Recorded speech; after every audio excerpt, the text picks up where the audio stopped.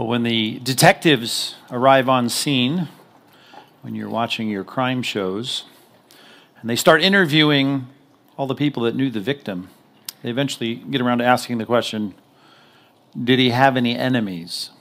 Did he have any enemies? I don't know if you're ever sitting on your couch when the detectives say that, if you've ever taken time to personalize that question and say, do I have any enemies? I mean, if I were the focus of the crime show, what would my neighbors say when they said, did he have any enemies? That's quite a question to think through, and it's one that I'm sure you don't think is appropriate for a Christmas Eve service. And I get that, but I would respond by saying, I can't really think of a more appropriate question to ask you at Christmas Eve, because it is really what Christmas is all about.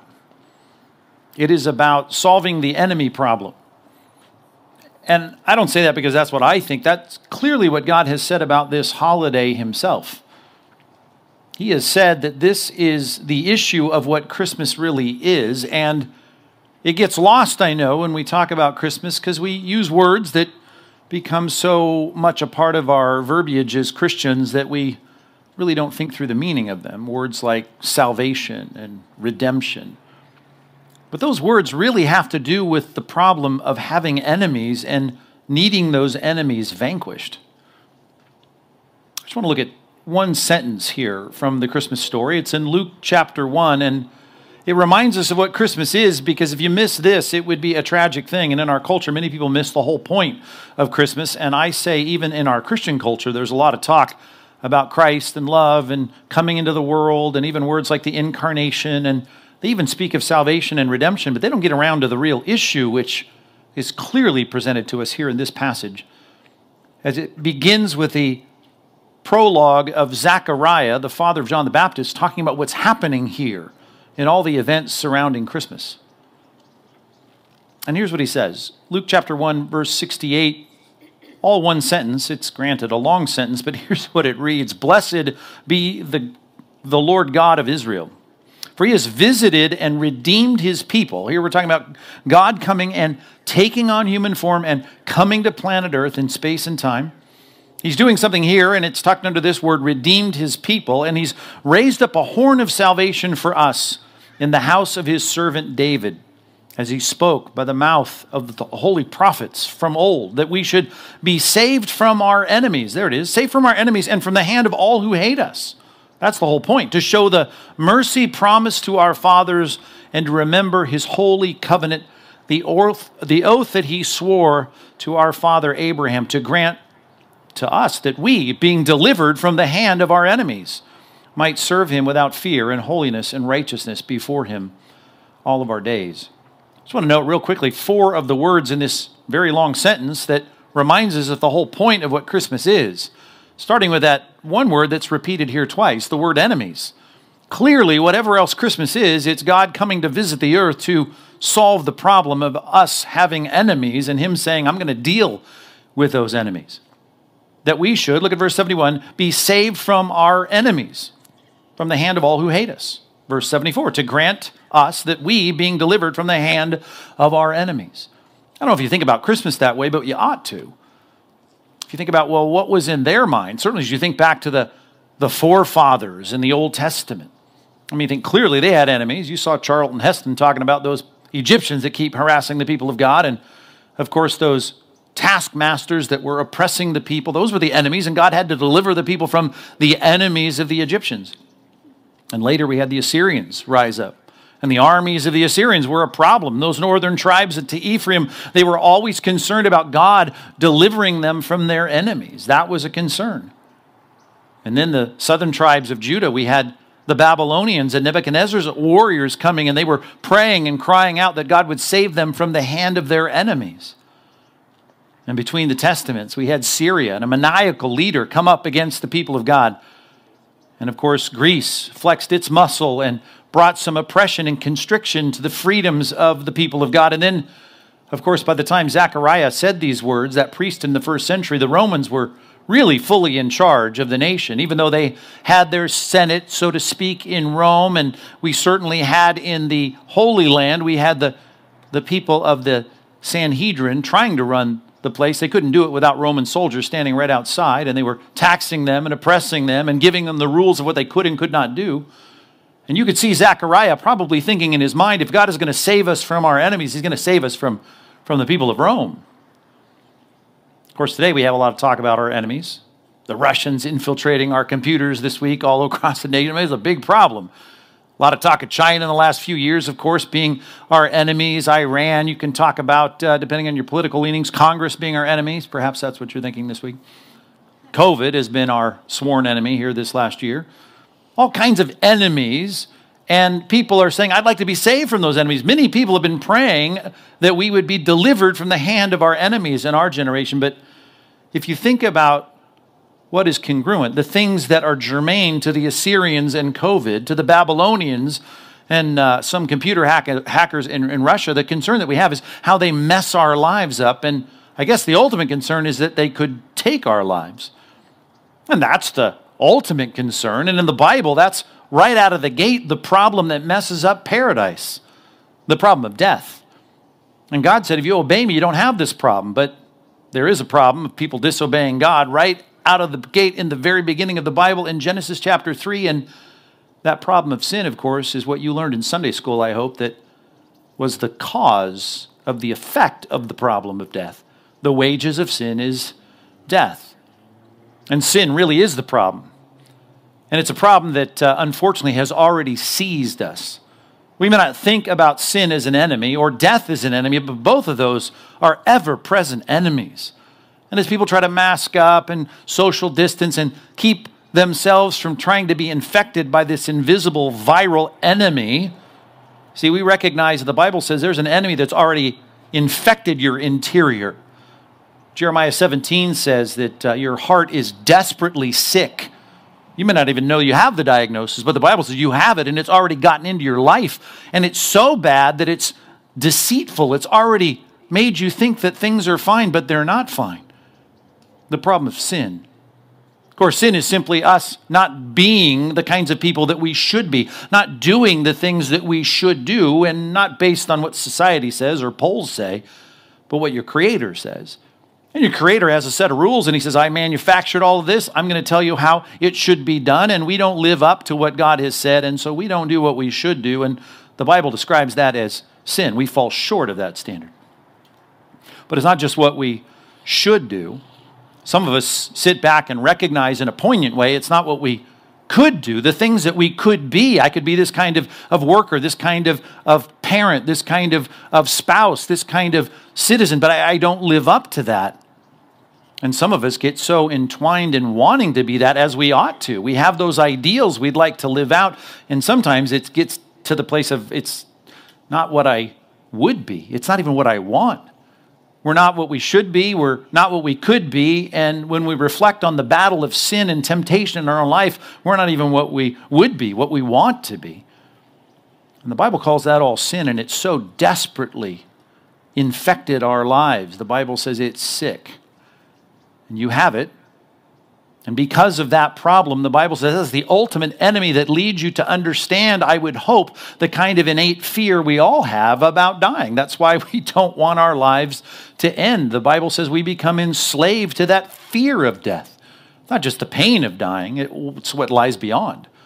It's the soliloquy of Hamlet saying, well, what happens when I die? There's the unknown, and we are not sure how we're going to deal with it in facing our Maker on the other side. And so there is that sense in which the Bible says in Hebrews 2, we are all enslaved to the fear of death, and there's someone behind that, a spiritual enemy, as weird as that may sound to some in our modern age, that is pushing all of this, tempting us, getting us to get as far away from what we should be and could be and would be. And not only that, but reminding us that really if we want any kind of satisfaction or contentment and happiness, we better have it here because who knows what lies beyond. The problem that we have with sin is our ultimate enemy, and it leads to a really undeniable problem of death, and that clearly is a problem, an enemy that we have. And the Bible says that God came to visit the planet so that he might deal with our enemies, free us from the hand of our enemies. And the word that's used in our passage, look at it on the screen, it's the word in the passage that's used here, redemption. It says, "Blessed be the Lord God of Israel, for he has visited us and redeemed his people." Redeemed his people.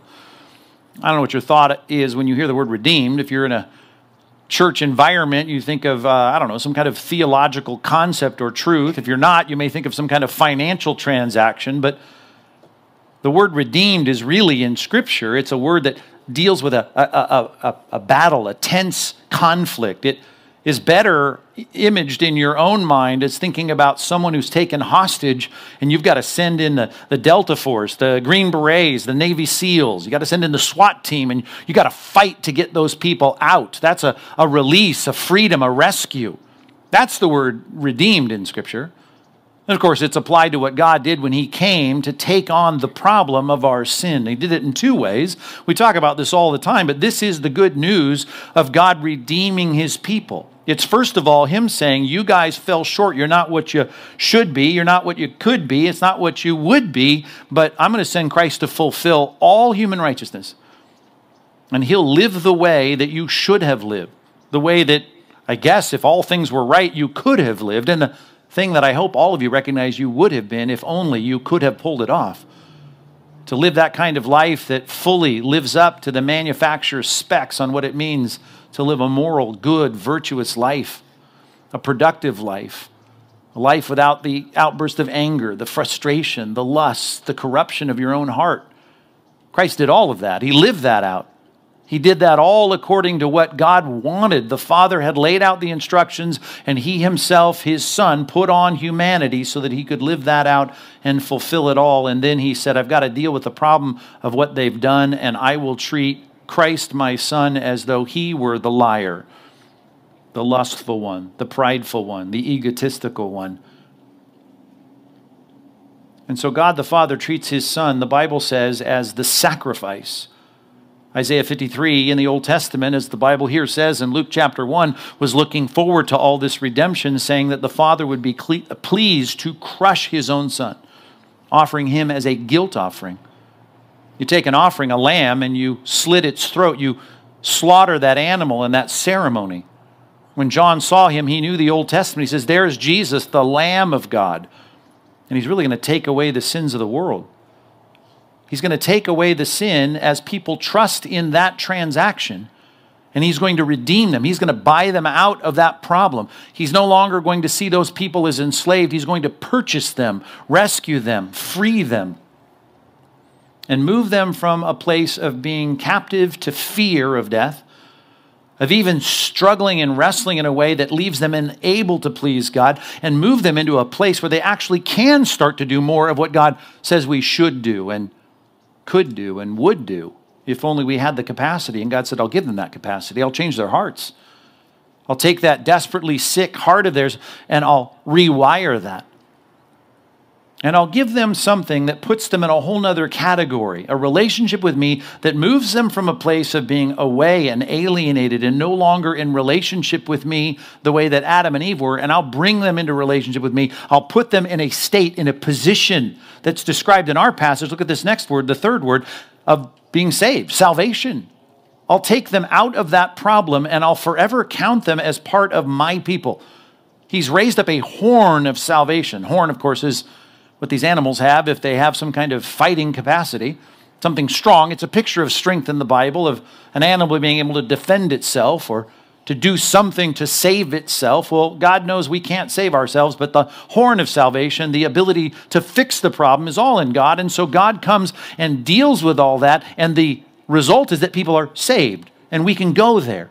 We can be under his jurisdiction, under his leadership. We can be in a place where our sins are no longer counted against us. The state of salvation. And that's hard because we look around and say, well, this is it. I realize I got a problem. I got enemies. It's the enemy of sin and death. I've got a Christ who came 2,000 years ago to live in my place, die in my place. So there's redemption. I trust in that, and I'm now okay. It doesn't seem okay. I don't seem impervious to the Assyrians or the Babylonians or the Greeks or the Romans or COVID or China or Russia or anything else. Well, I understand that, but that's the thing about salvation.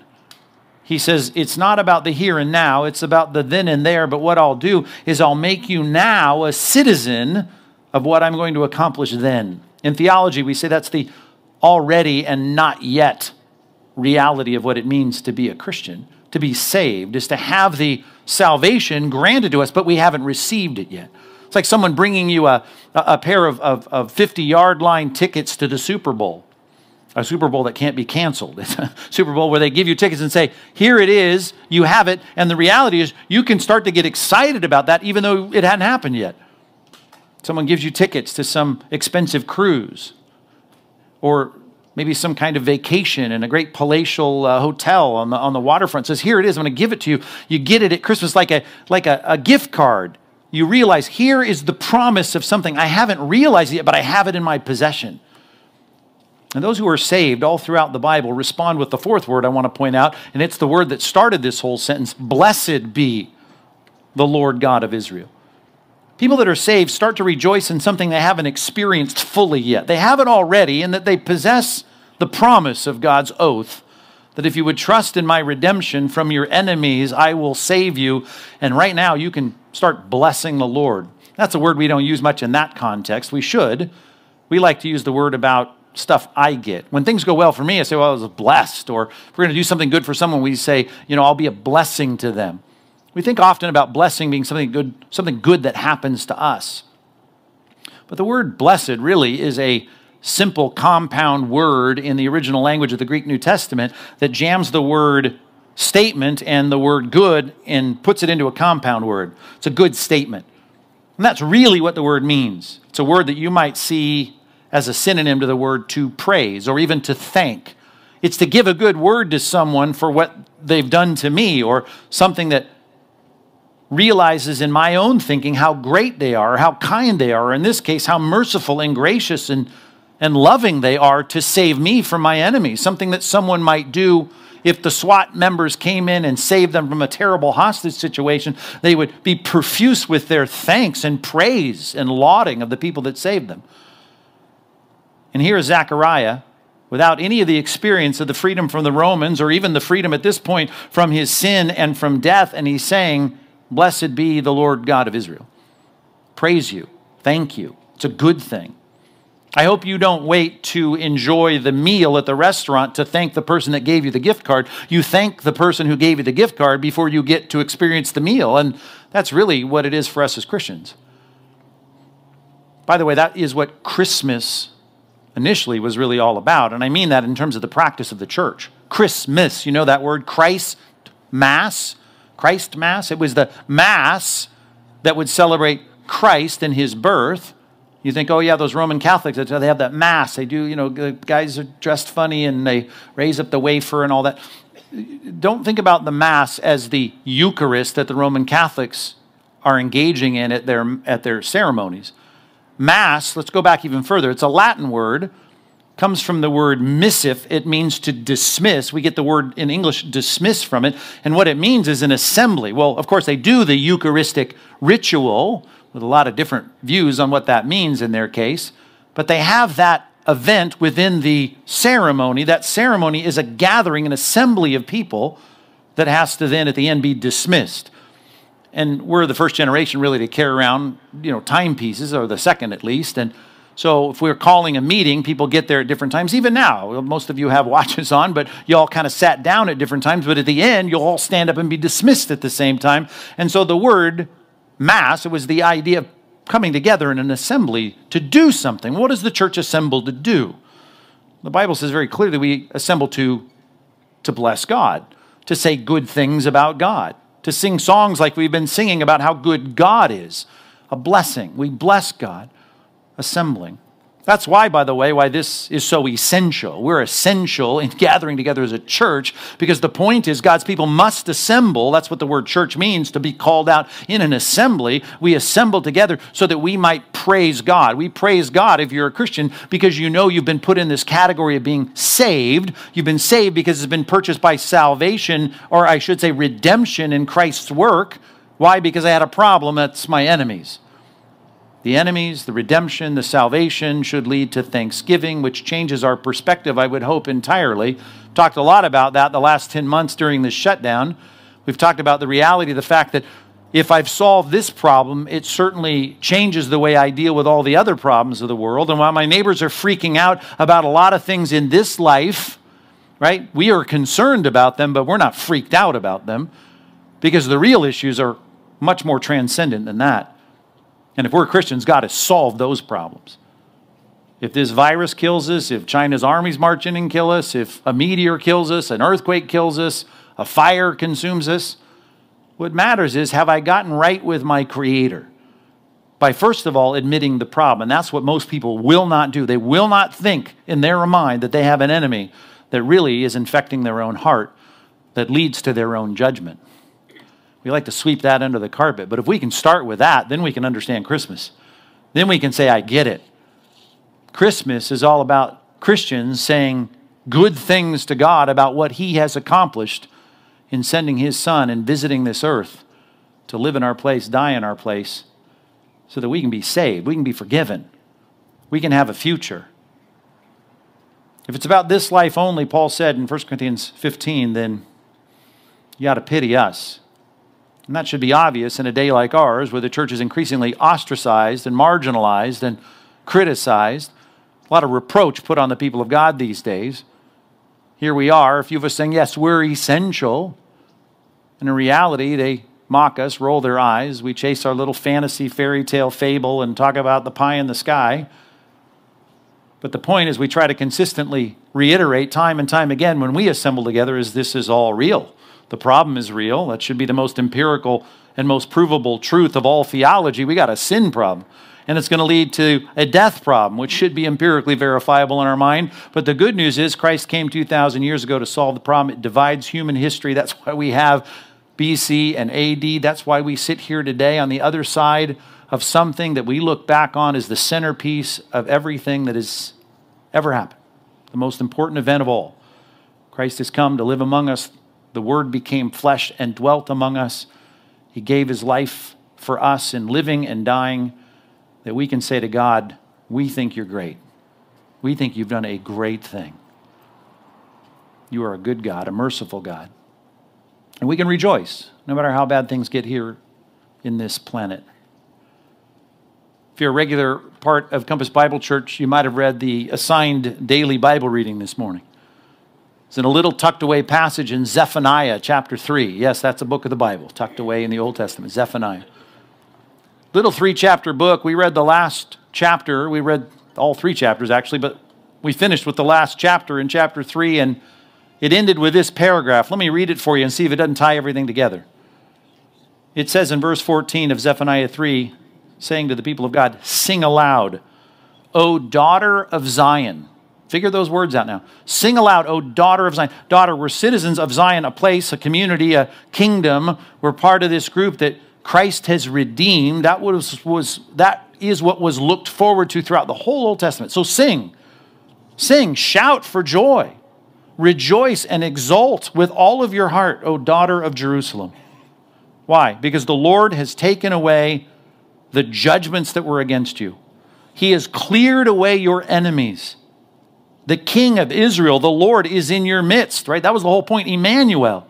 Right, God with us. God was going to come and visit the planet to deal with our enemies. And you shall never again fear evil. I hope that's where you are today.